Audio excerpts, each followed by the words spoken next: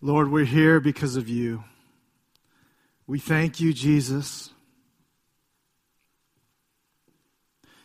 We proclaim that there is no other name like the name of Jesus. You showed us what it means to love. You laid down your life for others, even those who didn't love you. That's true love. Pure, true love. Lord, this morning as we get into your word, as we talk about issues that are so important and I know close to your heart, and yet can be uncomfortable for us, awkward.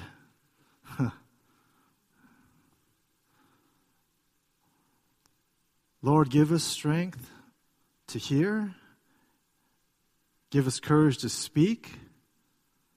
Lord, we pray that you would just continue to move in us. And Lord, let your church not be silent, but Lord, let us delight in your word and delight in your creation. We thank you, Jesus. In your name we pray. Amen. Well, good morning. Welcome to Mission Valley. If this is your first time or you're your guest, my name is Phil Sakanashi. I'm the associate pastor here.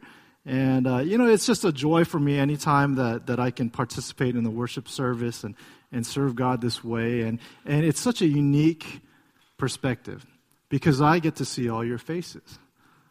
Some of you are happy. Some of you are not so happy, maybe. Questionable. Adele's happy. All right, Adele. I'll give you a hand for that.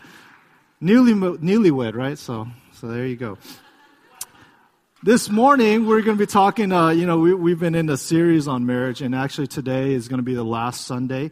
I think this has been such a great topic that, it's our hope that in the near future we'll be, maybe having more seminars or classes, Bible studies about this. But for this series, this is going to be the last sermon about marriage.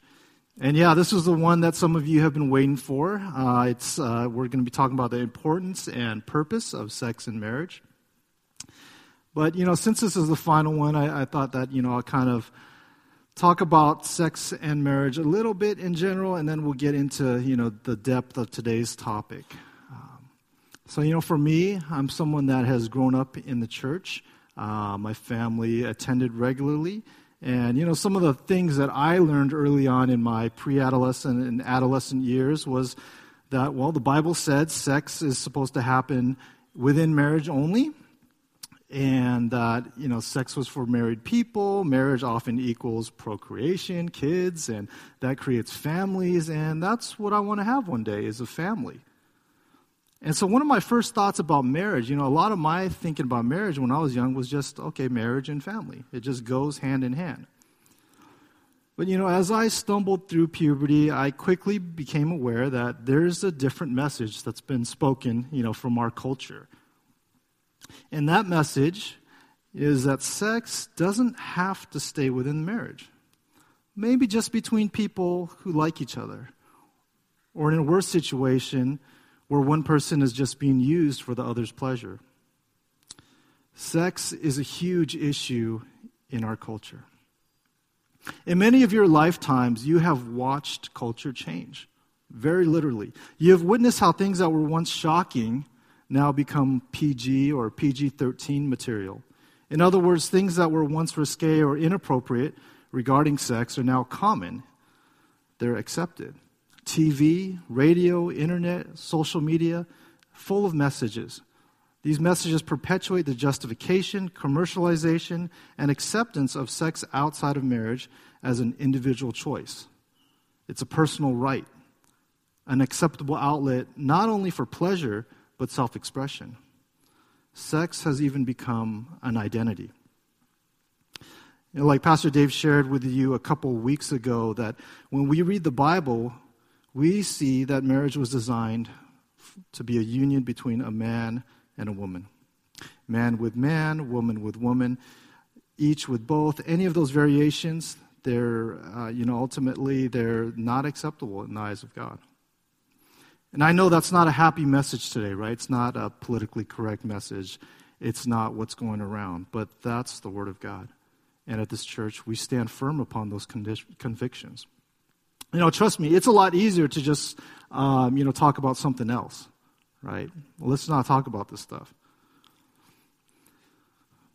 In a famous quote, it says that if I profess with the loudest voice and the clearest exposition every portion of the truth of God except precisely that little point which the world and the devil are at that moment attacking, I'm not confessing Christ, however boldly I may be professing Christianity. Where the battle rages, the loyalty of the soldier is proved, and to be steady on all the battlefield besides is mere flight and disgrace to him if he flinches at that one point. In other words, no matter how loudly, consistently I talk about Christianity, I talk about God's truth, if I'm unwilling to deal with controversial issues concerning God's word, if I'm unwilling to stand up for my beliefs as a Christ follower, I'm not making a stand against the enemy. In fact, it's like if the army has a whole battlefront controlled, except the one area that the enemy is attacking the fiercest. It's crazy, right? And that's what that person is saying. Today I'll be speaking to you, fellow brothers and sisters in the faith, about marriage as God intended it. I'm not going to go into defense, for heterosexual marriage or, all these different things. That's a whole other topic, maybe for another, day or another forum, more of a seminar maybe. So today we're talking about marriage and sex within marriage.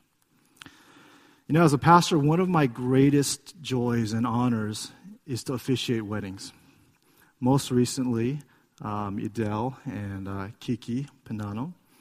And what I often tell couples in the marriage ceremony is that marriage is an honorable estate. Marriage is not a man-made idea, but was instituted by God in the time of creation as he saw it fit to give Eve to Adam. It is safeguarded by the laws of Moses, affirmed by the words of the prophets, and hallowed by the teaching of our Lord Jesus Christ. Marriage is a union, close and enduring. A relationship in which a man and a woman forsake all others to become one flesh. This abiding union illustrates the holy relationship between Christ and his church. Marriage is therefore not to be entered lightly, but reverently, soberly, and in the fear of God. Therefore, we honor marriage. Hebrews 13, 4-5 says, "Let marriage be held in honor among all, and let the marriage bed be undefiled. For God will judge the sexually immoral and adulterous. Keep your life free from love of money, and be content with what you have. For he has said, I will never leave you nor forsake you." It's interesting to me that the author of Hebrews puts the marriage bed, in other words, sex, and the love of money next to each other. And although this letter was written way, way before our time, even today, marriage counselors will agree that issues around sex and money are among the top reasons for conflict within marriage or even divorce. Today we'll be focusing again on the topic of sex. However, if you're married, money and your finances, that's an area that I strongly suggest that you investigate if that seems to be a cause of conflict within your marriage. Back to Hebrews, it says, "Let marriage be held in honor among all, and let the marriage bed be undefiled, for God will judge the sexually immoral and adulterous." Let the marriage bed or sexual relations within a marriage remain undefiled, pure, holy, pleasing to God. In other words, don't let there be sexual sin in your marriage. And what is sin? Sin is that which goes against or displeases God.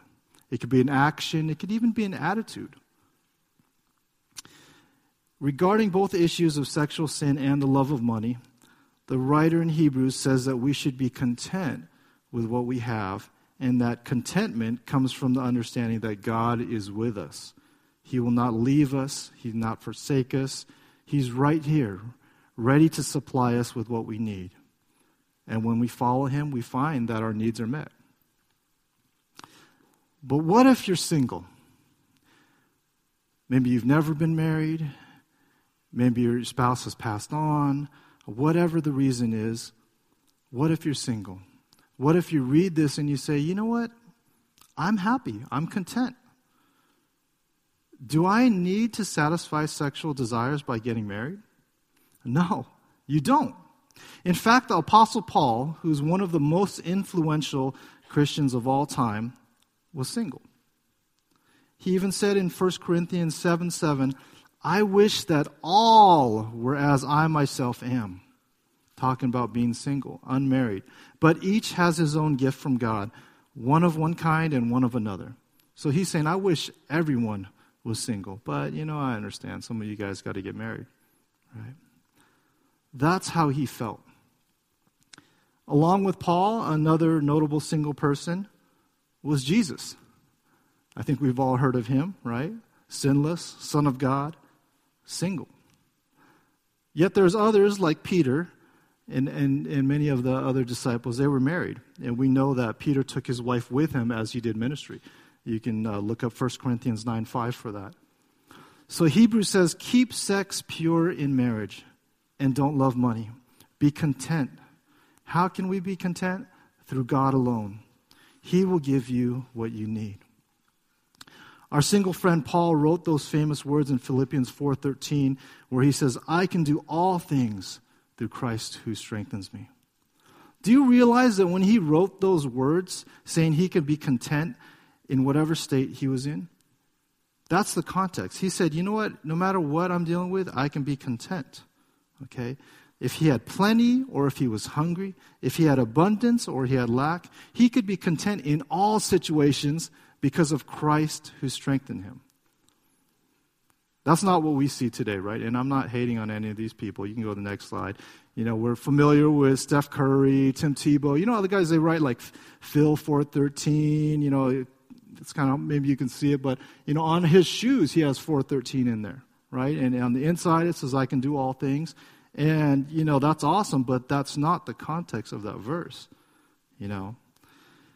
He's not saying that, hey, you can win the NBA Finals, you can win the Super Bowl, or you can fly if you jump off a building. No, that's not the context, right? He's saying that in any situation I'm in, I can find contentment. Why? Because I can do all things through Christ who strengthens me.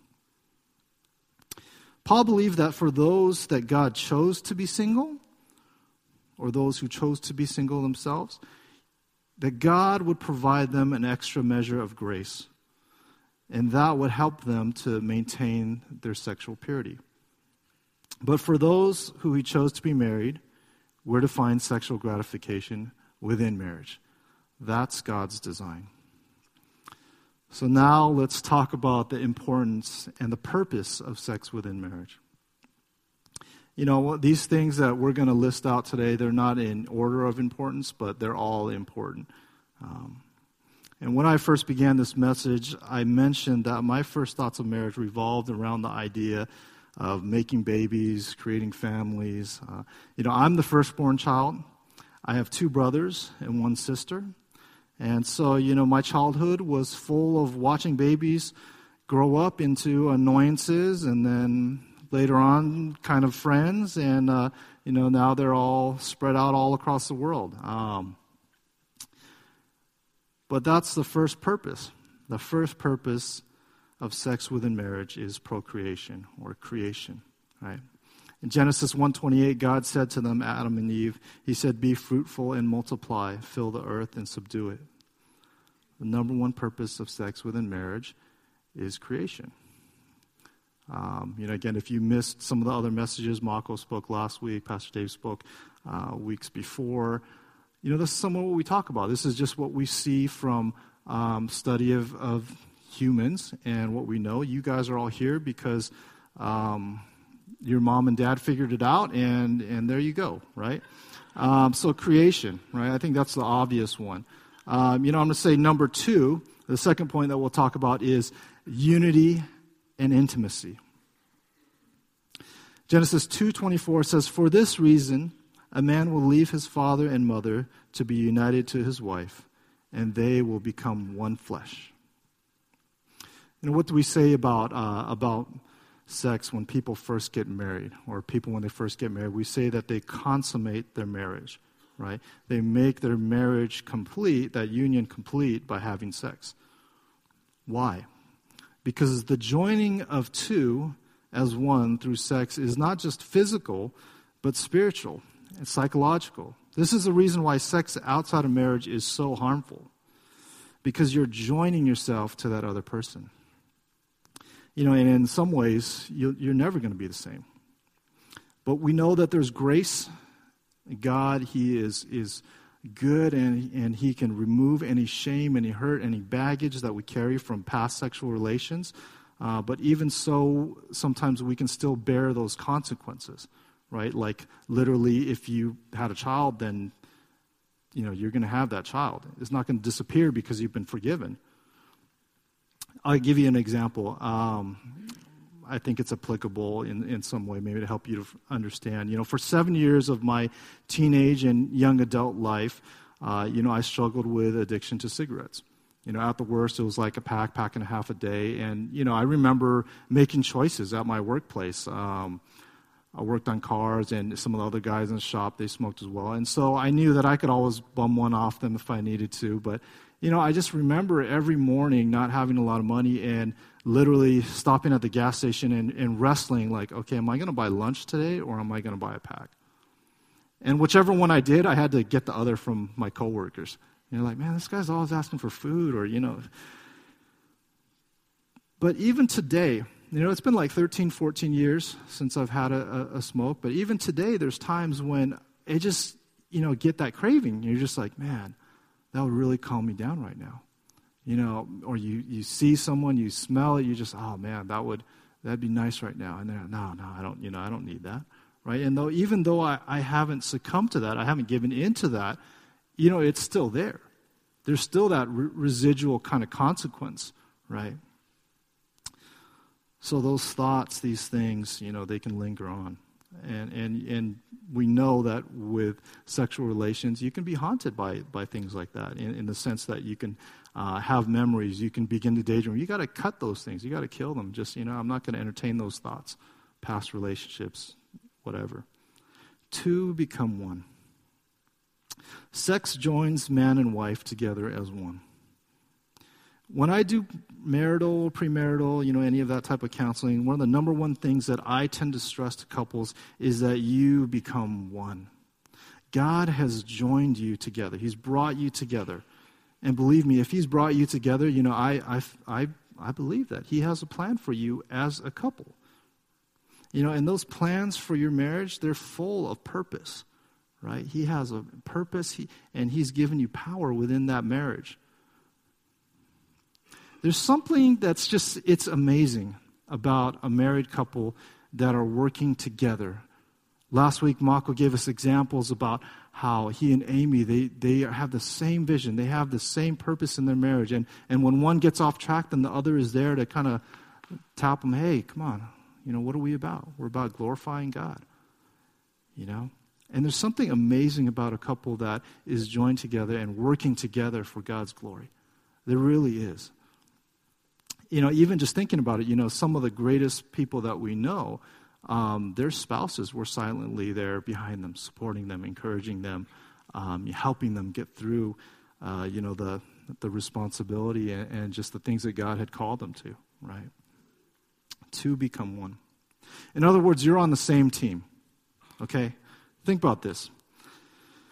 I was playing basketball. I got to keep moving because otherwise I'm going to tense up and my back's a little tight. And, when you're playing basketball, sometimes I play with these young guys, and some of them, they just want to make fun of me, right? They want to jab me, poke at me. Even if we're on the same team, we're like dribbling, they're like, you suck, you can't make it. I'm like, dude, we're on the same team. Come on, what's wrong with you, right? I'm not going to call out any names. Right? But, you're on the same team. It's like, can you imagine, like, if you're going to go up and you're like, oh, I got a shot. You go up for a layup, and your teammate's like, boom, got you, right? It's like, come on, that's just like, that's like in a marriage when a spouse is tearing you down. Or maybe football. Can you imagine if the center on the football team, they refuse to hike the ball to the quarterback? He's like, hike. He's like, nope, it's my ball, right? I mean, it's like you're going nowhere. You're not going to gain any distance. You're not going to go towards your goal, right? You're actually stuck. You can't accomplish God's goals for you as a couple. And really what happens is you just lose in life. You just lose. So next time you're in a fight, take a moment and think, okay, if we're on the same team, does this help us achieve our goal? Don't get me wrong. There's some things that you need to stand your ground. That God puts convictions on you or your spouse is out of line and you just need to hold your ground. But in other areas, I think that, most couples can attest that, there's a lot of things that we argue about that you're like, why are we arguing about this? Sometimes I'm like outside of my body, I'm like thinking about it like, why are you arguing about this? But it's like, man, it feels good. I just want to win. Like, come on, you messed up with that statement right there. I'm going to pull that apart, right? It's just like, you got to stop and think, what is the point? What are we accomplishing here? Is this helping us to achieve our goals? Or is this just distraction? Is this all just nothing, right? So I said that point, the second point was unity and intimacy. Well, the second part is intimacy. I know some of you guys, maybe you don't fully understand what that word means. I wasn't totally sure either, so I looked it up for you, okay? But among the definitions that I can find, dictionary.com, it gives you a bunch. It says, intimacy or being intimate. One of them is sex, okay? The other thing is that stood out to me is that it said a close, familiar, and affectionate or loving personal relationship. So affectionate, close, and loving, right? Those are words that stand out to me. Sex in marriage is not only a source of intimacy, but it's often dependent on intimacy, right? And intimacy is defined as affectionate, close, and loving. My father-in-law has been quoted as saying in regard to sex that men are like microwaves and women are like crock pots. By Caroline's laughs, some of you can relate maybe. Physically, we tend to generalize. Again, this is just a generalization, right? That men are ready to go with little prompting.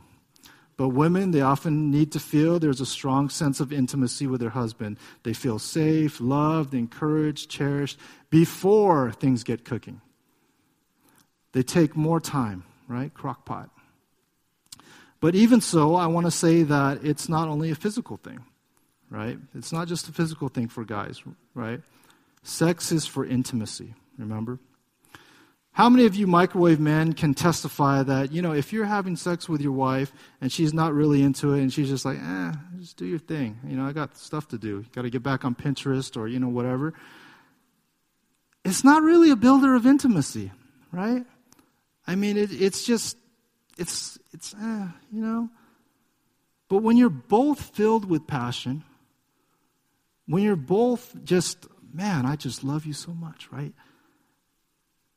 And your intention, your desire is to please your spouse, then sex is great. It really brings you close.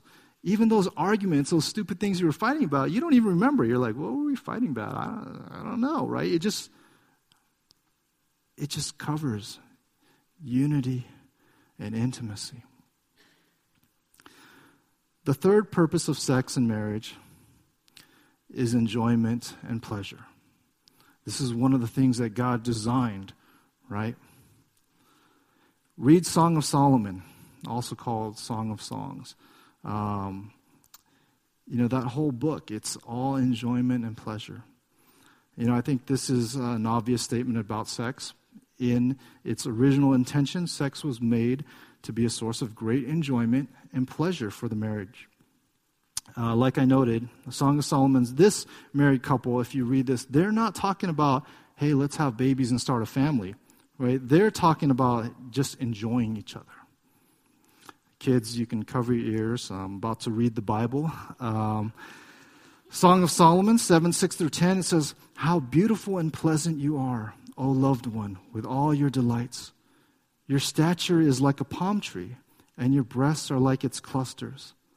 I say, I will climb the palm tree and lay hold of its fruit. Oh, may your breasts be like clusters of the vine, and the scent of your breath like apples, and your mouth like the best wine. And she replies, it goes down smoothly for my beloved, gliding over lips and teeth. I am my beloved's, and his desire is for me.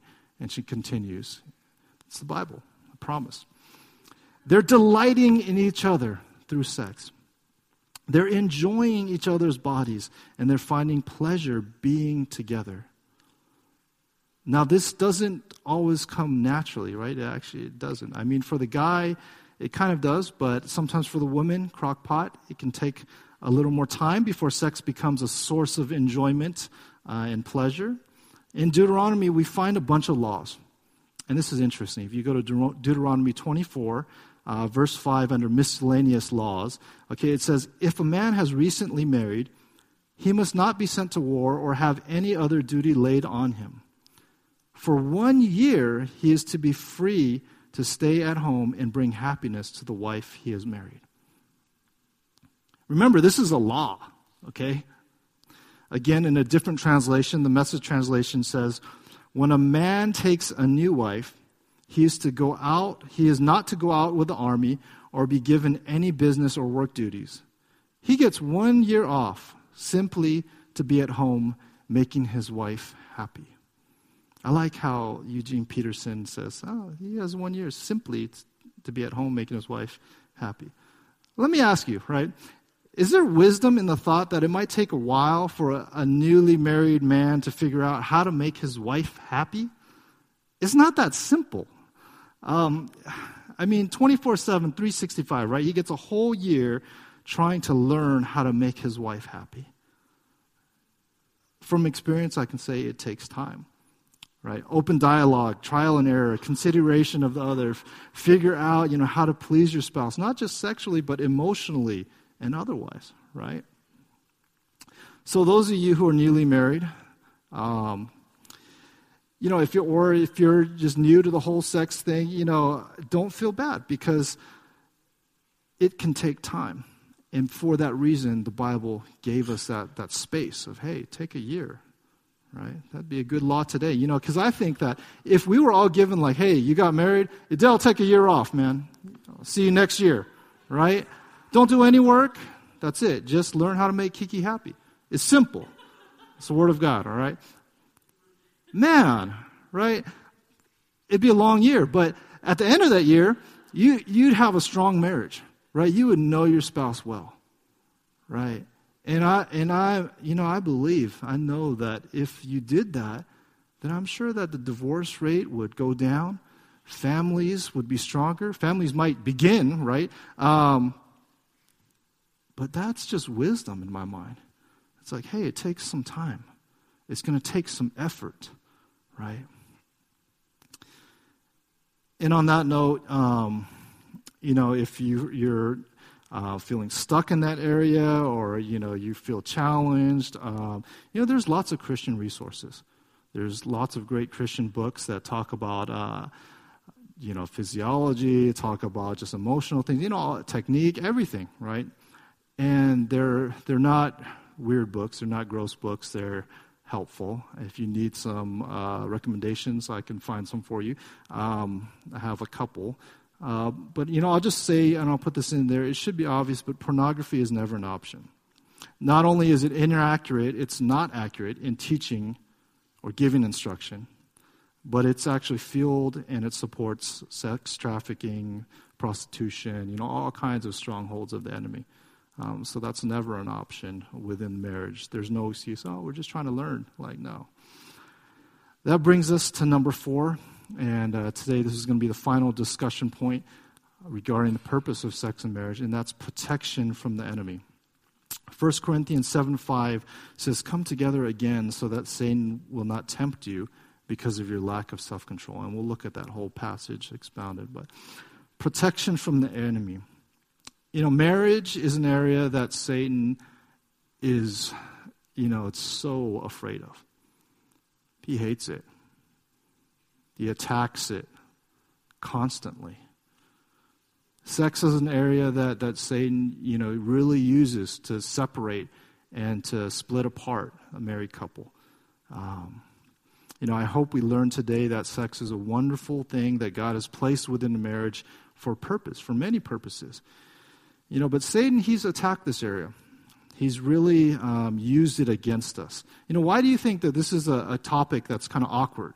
That in a church setting, it's not like one of the top or frequent or common kind of sermon topics, right? Because it's kind of weird. You're like, I don't know if I want to go to church again and hear about that. It's one of those things. It's one of those areas that we kind of shy away from. Why? Because, Satan has really taken root of this. He's added so much guilt, so much shame, so much just, all these lies surrounding sex. And so it's become this thing that is just, it's a bad thing. It's taboo. It's, but no, it's one of the greatest gifts that God has given us. Because Satan's attacked sex and done all these things, it's hard for some people to see that this is part of and it's actually, a vital part of a healthy marriage. As I was going through this, I had this thought, and it's that Satan tempts people to engage in sexual activity, but only outside of marriage. Think about that. Satan tempts people to engage in sexual activity, but only outside of marriage. Confession. My wife, I think she's okay with this. We're pretty open people. But, we had sex before we were married. We did. I don't encourage it. Even if you think, this is the one. This is the one.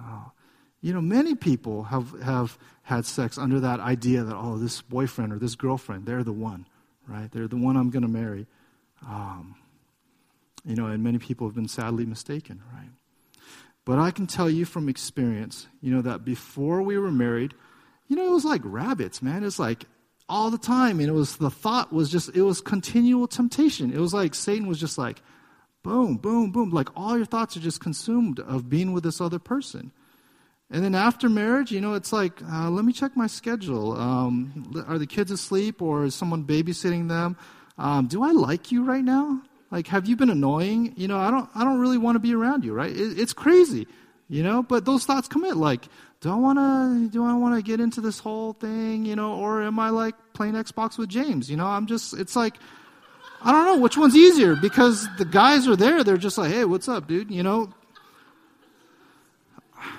Just being honest, just being real, all right? It's crazy, but Satan, he attacks us in this area.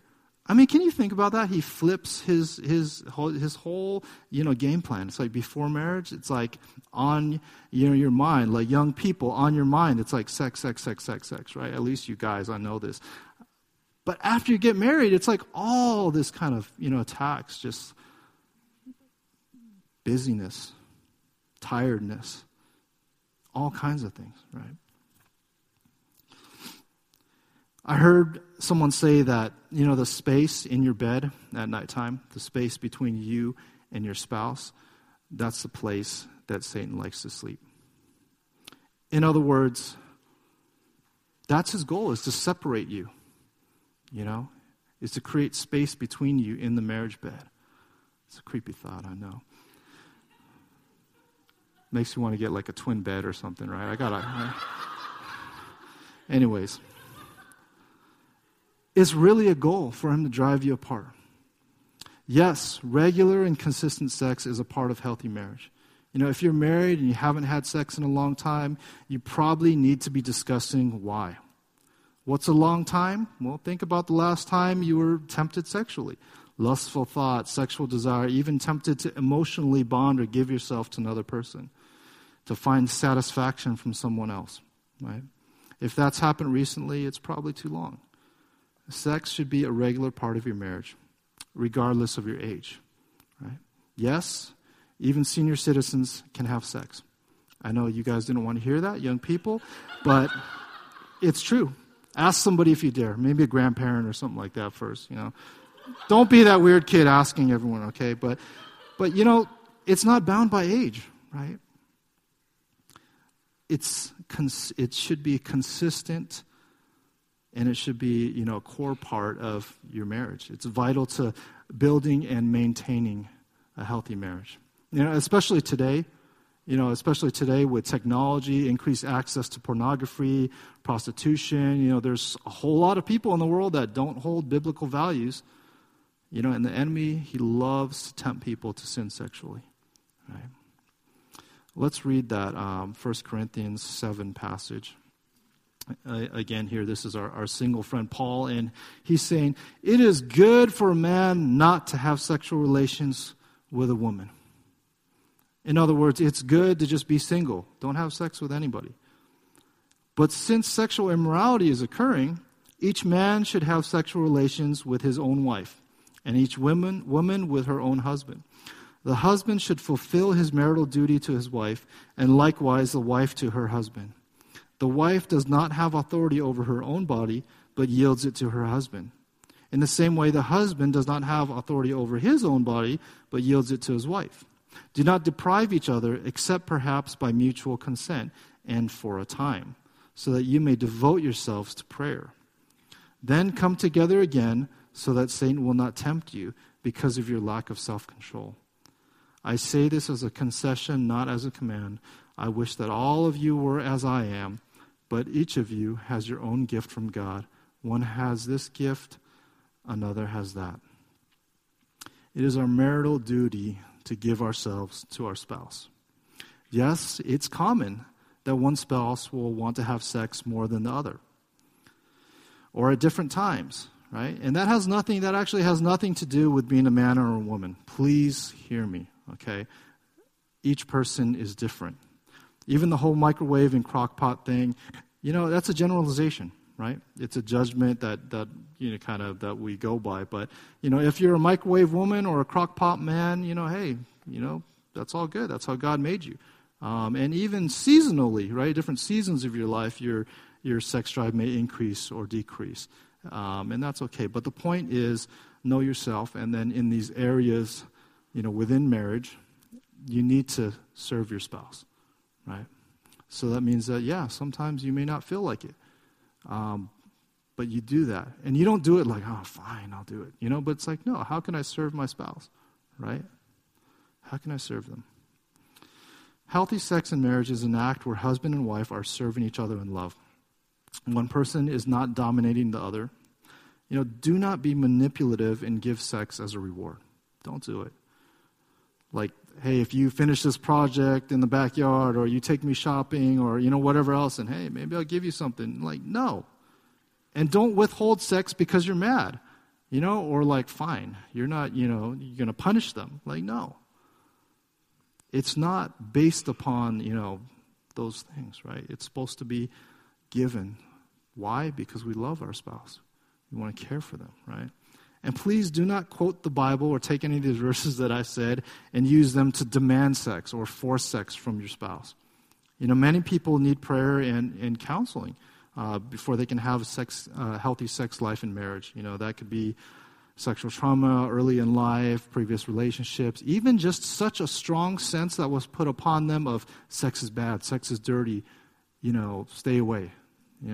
As a parent, I can understand how maybe some parents are just like, stay away, bad. But then the kids grow up and all that's in your head is bad, right? So some of us, it takes time, it takes prayer, it takes counseling, it takes healing from God before we can actually come to a place within our marriage that's healthy and, as God intended it. And, I'll say that if that's you or if that's something within your marriage, then do something about it. I'm serious. Come talk to, one of the pastors here or go to Christian Counseling Center. Do something about that because like we've spent this whole morning talking about, sex is a very important part of marriage, right? So it's my prayer that, God will bless you all in singleness or in marriage. I hope you have a better understanding of sex as God intended it. And now the part that many of you have been waiting for, I know my small group has been bugging me all the time, is the weekly challenge. So I have one for single and one for married. Okay, so read Philippians 4, 11 through 13. Everyone, right? This is I can do all things. Read that. Think about that, what the context is. Philippians 4, 11 through 13. Think about your life. Think about maybe areas in your life that you're not content, right? And, make plans on how can I be better about this? Proverbs 21:5 says, the plans of the diligent lead to profit as surely as haste leads to poverty. So whatever areas you see that you're not content in, set something up where you can read more about that in the Bible, or, again, come ask somebody if you need topics that help with contentment. For married couples, read 1 Corinthians 7:5. Or read all of 1 Corinthians 7 if you want. Consider the condition of your marriage. Are you both content with sex? Be honest. What areas of your marriage need work? Ask if you are each growing spiritually and how, right? If you got kids, you understand this. You can't just ask hey, how's it going? Good. Right? You got to be specific, hey, what was your favorite part of the day? Or, whatever it is, right? Are you growing spiritually and how? And lastly, enjoy sex with your spouse. Really, that's homework. You have permission. It's biblical. Have sex with your spouse, okay? Single people, read 1 Corinthians 7:25 through 35. Consider how sex and marriage influence your life. Do you have a desire to have sex or be married? Are you relying on God to give you grace for sexual purity? Do you think God has maybe called you to be single, focused only on Him like Paul? If not, how are you taking advantage? Maybe you think it's just for a season. Well, if that's your season right now, how are you taking advantage of that, right?